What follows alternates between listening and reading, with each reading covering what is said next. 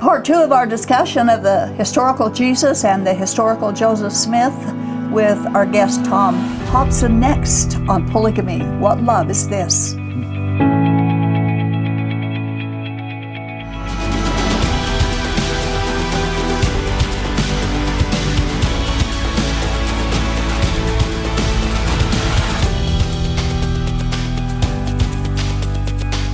This is the second part of our interview with Tom Hobson, who has written a very good and thoughtful book getting to the accurate and historical person of Jesus and Joseph Smith. He's a retired pastor and professor of biblical studies from Bellevue, Illinois. I would like to introduce and welcome back Tom Hobson. Thanks for doing part 2 here as we go through the rest of your book. It has 14 chapters, and we did the first 7, and now we're going to do the final 7. But first of all, for someone who didn't watch the first part, where can tell us about when your book's coming and where they can get information about it. You can find out a whole lot of what you want to know about the book, including a summary of the chapters at the book's website, historicaljoseph.org. Including, it will tell you about when and where to get the book. Right now, I just learned today that the official release date for pre-publication orders is November 27th, and then the official on-sale date is December 24th. Okay, great. So this will be interesting. I think our viewers will find this extremely interesting to do just a neutral position, a comparison of the history, the historical people that we're talking about. Now, I would like our viewers to please keep in mind that we do this so that the LDS and the polygamous viewers will be willing to investigate what they believe and why they believe it, because our eternity depends on what we do with Jesus, not what we do with Joseph. So let's talk about chapters 8 through 14 of your book. Chapter 8 is Joseph's views on race. Now you quote 2 Nephi 26:33, and in that verse it invites all to come to God, whether they're male or female or black or white. God does not deny anyone, yet the Book of Mormon has many racist passages that dark skin is a sign of God's curse. The Polar Great Price also denigrates the blacks as being the seed of Cain and under God's curse. So the bottom line, what were Joseph's views on race, and compare what was Jesus's views on race? Yeah. Well, I would admit it's tough to reconcile the line "all are alike to God" with the idea that dark skin is a curse. So you kind of wonder, what was Joseph's bottom line? We know that in the 1830s, he was defending slaveholders. Of course, he was trying to build Zion in Missouri at that time. But then, when he ran for president in the last year of his life, he was backing abolition. And you kind of wonder, is this how he was reading the polls? Was he doing this political strategy? Was he doing it out of conviction, or what?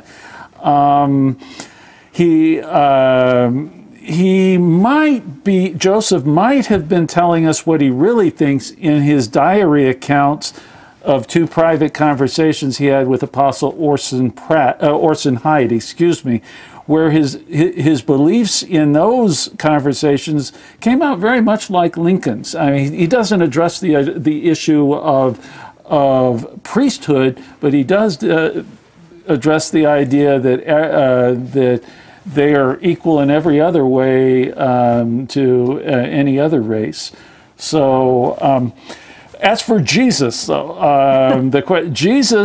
I talk about how Jesus knows that if he doesn't put the Jews first in his outreach, which he seems to be Judeo-centric, but that's an illusion. If he doesn't put Jesus first in his outreach, people are going to think that Jesus is just for Gentiles. And unfortunately, we still have that problem. People think Jesus is just for Gentiles. It would have been worse if Jesus hadn't emphasized for the Jew first. But when you come to the Great Commission, where did followers of Jesus get this idea to go to all nations, if not from him? Exactly. All nations. And it doesn't matter the color of their skin. There's not even part of it. Right. Not even part of it at all. So their views don't quite. The historical Joseph's views don't match. I wouldn't want to be The defending historical. the dark skin or all the things that he said in defense of the slaveholders. I would not, but I'm not sure whether that was just for political consumption or what. But the pearl of Yeah. great price is pretty Yeah. scripture Well, for them. Yeah, and what to do with that? Yeah, I'm glad I don't have to defend that. Okay, Joseph's evolving views on God. His viewpoint of God are changing from the Book of Mormon and then the sermons and later writings. Explain that. Well, in 15 years, he went, as I describe it at the beginning, when he pens the Book of Mormon, his views are, I would say, hyper-Trinitarian. It's more Trinitarian than the Bible itself. Some of those descriptions of the Trinity in the Book of Mormon I kind of like, but some of them are a little clumsy or the like, but very, very Trinitarian. But by 1838, he has gone to this two gods of flesh and bone, and the Trinity is out the window by that point. And then you finally, by 1844, he's gone to what I call God's Unlimited, eternal progression. Your audience is probably very familiar with that. But in 15 years, he's gone so far. The way I see it, LDS are forced to make it, which God is it? Which of these three models is it? They can't all be true. And if the LDS would believe what the Book of Mormon teaches about God, Joseph back in the beginning, they would be far closer to the truth than Joseph was when he died. Well, and you've got to learn how to be God yourselves, I think was in that last sermon as well. And so he's really, he's, and even getting the correct doctrine of God is not going to save you, but he would have been closer to the truth. Anyone who believes the Book of Mormon's God without what Joseph did with it in the next 15 years would be closer to the truth than the LDS doctrine today. Today, exactly right. Yes, very good. Chapter 10.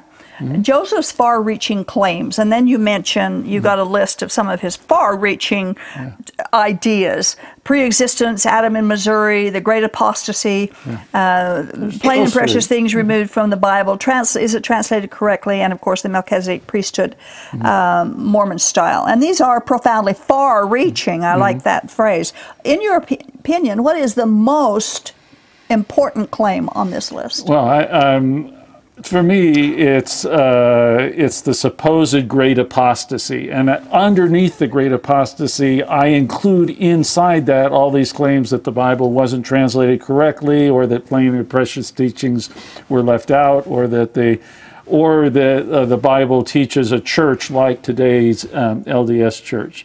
All those go in under the great apostasy, in my opinion, and it's probably the longest chapter in the book, because I try to bring everything I can to bear on the LDS Church does not have the facts on its side. And so what we need to do is look, again, like you mentioned at the beginning, the credibility of Jesus' claims and of Joseph's claims, the integrity of the man behind the claims and the claims themselves. Well, yeah, he claims that if there was no great apostasy, there was no need to found another church. So really, it all goes back to that claim, and the question is, can we trust this man who tells us that the true church was extinguished and had to be reestablished by him? Well, exactly. And another one I want to maybe briefly talk about is the pre-existence. As I worked through some of these things, and my own experience, having been born and raised in a polygamy group, we were taught Mormon doctrine. And when I became a Christian and realized that pre-existence didn't exist, I shared this with you earlier, it totally threw me for a loop, because my identity, I didn't know it, but it was tied up in the fact that I pre-existed. And so I had to change that. But when you look at almost all of Mormon doctrine, it's all, if the pre-existence falls, everything else falls. I never looked at it that way, because really, it really didn't get developed greatly until after Joseph died. I mean, I've relied on Orson Pratt to defend the doctrine. You find it in a few little bits from like the Pearl of Great Price. It's big today, though. Right. Big today. But I wouldn't say that it necessarily stands.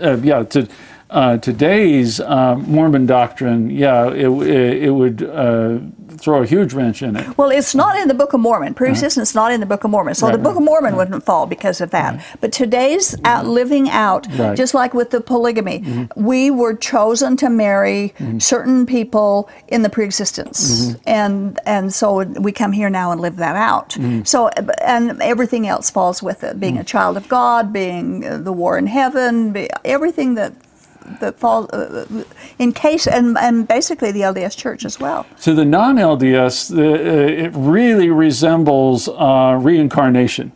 It does. And it actually, it is a abbreviated reincarnation in a way, only two generations here, but that's why most people who are not LDS kind of like, whoa. All the problems that they find with reincarnation can also be applied to. That's true, and it even goes after we die here, because we still continue to progress after we die, according to the pre-existence and the post-existence in the Mormon doctrine. So it is reincarnation in a sense. And of course, reincarnation is salvation by works, and so is the LDS system. Yeah. All right, number 11, the 11th chapter. You entitled Joseph as a Translator of Scripture. Your first subheading is The Book of Mormon, No Original to Cross-Check. Why is that so important, to have an original to check it out? Well, otherwise it's simply his word, true or false, nothing to go on. Why should we believe him? Why should we not believe him? Well, when it comes to why should we not believe him, we can't test the Book of Mormon claim. Again, we don't have evidence there. With the Bible, we have his claims that the Bible was mistranslated. He offers us no evidence, whereas we have evidence. Here are the manuscripts. Here's what they say. He's kind of got his back up against the wall there, but the real the book where we can test his claim most clearly was the Book of Abraham, where we do have an original. And when we ended up finding out that for every one Egyptian word, he translated from 50 to 200 English words. To me, that would have been theoretically like digging up the bones of Jesus. I mean, that would have just killed it for me if I had been LDS. And Book of Abraham is a major reason that keeps me from being won over by what I see as the attractiveness of the LDS Church. There's much more, but that, if nothing else, would steer me away. And that just by itself, like you say, there is much more, the Kinderhook plates and many other things like that. Now, when Joseph Smith, of course, the Book of Mormon is filled with King James scriptures and the King James language, but he included the errors. Now, there's not any doctrinal errors in the King James Bible, but there are grammatical and different translation and manuscript ones in the King James, which he copied over into the Book of Mormon. Right. So we can look word for word from King James to the Book of Mormon. If it's not translated correctly, why would he take from a book you couldn't trust and put it in his Book of Mormon? Right. Plus, you end up with certain things where he kept the King James teachings even when he himself preached something different. And I can't remember the examples I used, but like why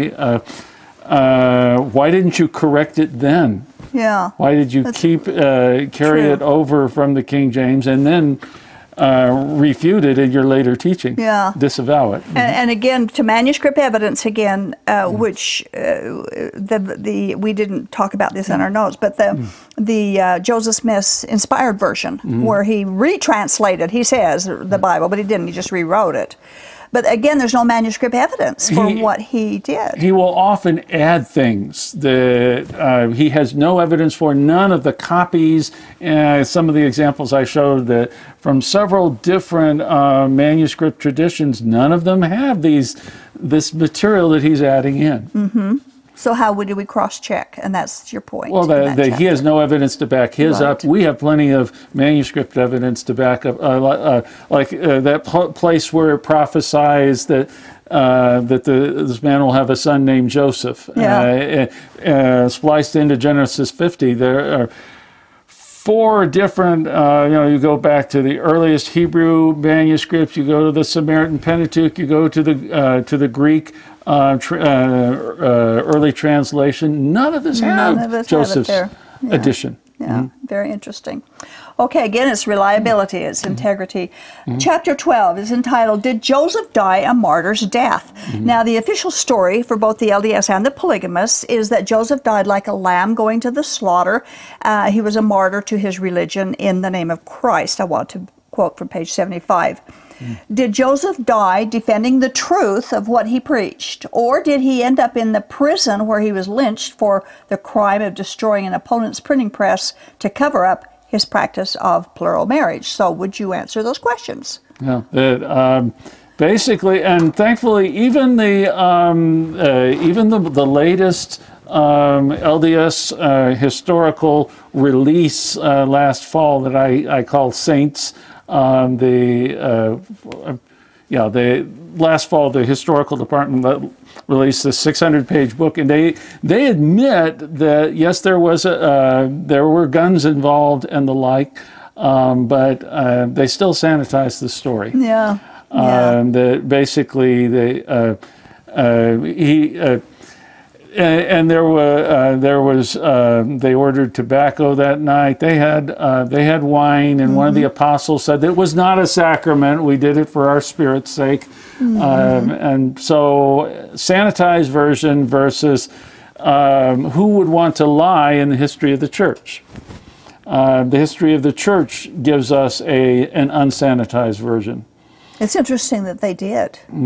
Well, again, it's making it the way they want it to look. Like we talked about Jesus in our image, the way we want him to look, and in this case, Joseph, the way they wanted him to look. But more important would be this question, was this martyrdom? Well.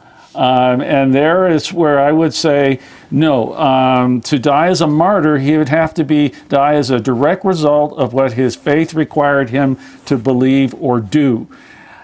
Joseph died either covering up his sin, plural marriage, or covering up a principle of faith.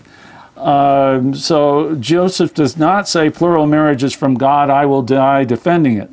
Nor does he die defending the Book of Mormon or his teachings. He does not die for any reason comparable to the early Christians who refused to worship Caesar. So he was thrown in jail. He was in jail for destroying the printing press, not for polygamy, but for destroying the printing press. Although there was an indictment against him for polygamy. Which the newspaper that was printed at top was talking about. Right. But yeah, who knows where that would have gone. But who knows how the story would have been different if he had stood up for what he believed. Yeah. Yeah, that's an interesting question. We'll never know. Yep. We'll never know. Okay. Obviously, we don't have time to be detailed in some of this, but it's very interesting. Very interesting read. I really like your approach. One of my favorites that I like to use quite a bit is that when Jesus said, "By their fruits we shall know them," and of course, he's talking about false prophets. That's the context of what Jesus said. But your chapter 13 is entitled, "By their fruits shall we know them." Question mark. So, do we look for fruits that are a result of belief in Jesus, or the fruits that are a result in belief in Joseph? Well, again, it's what Jesus was saying applies not to followers, but to the leaders, to the prophet. And both Joseph Smith and Muhammad would be a good example.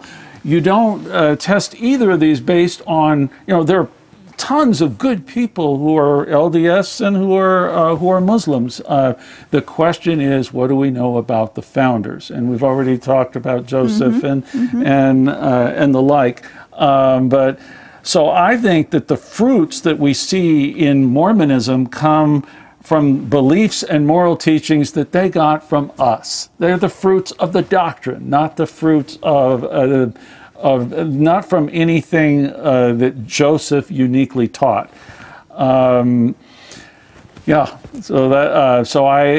why. But I really had to think about it, because there seems to be a lot of people who believe in the Jesus that I believe in Mormonism, despite the fact that they are swallowing a whole lot of what I would call toxic elements along with it. And can God use a situation like that?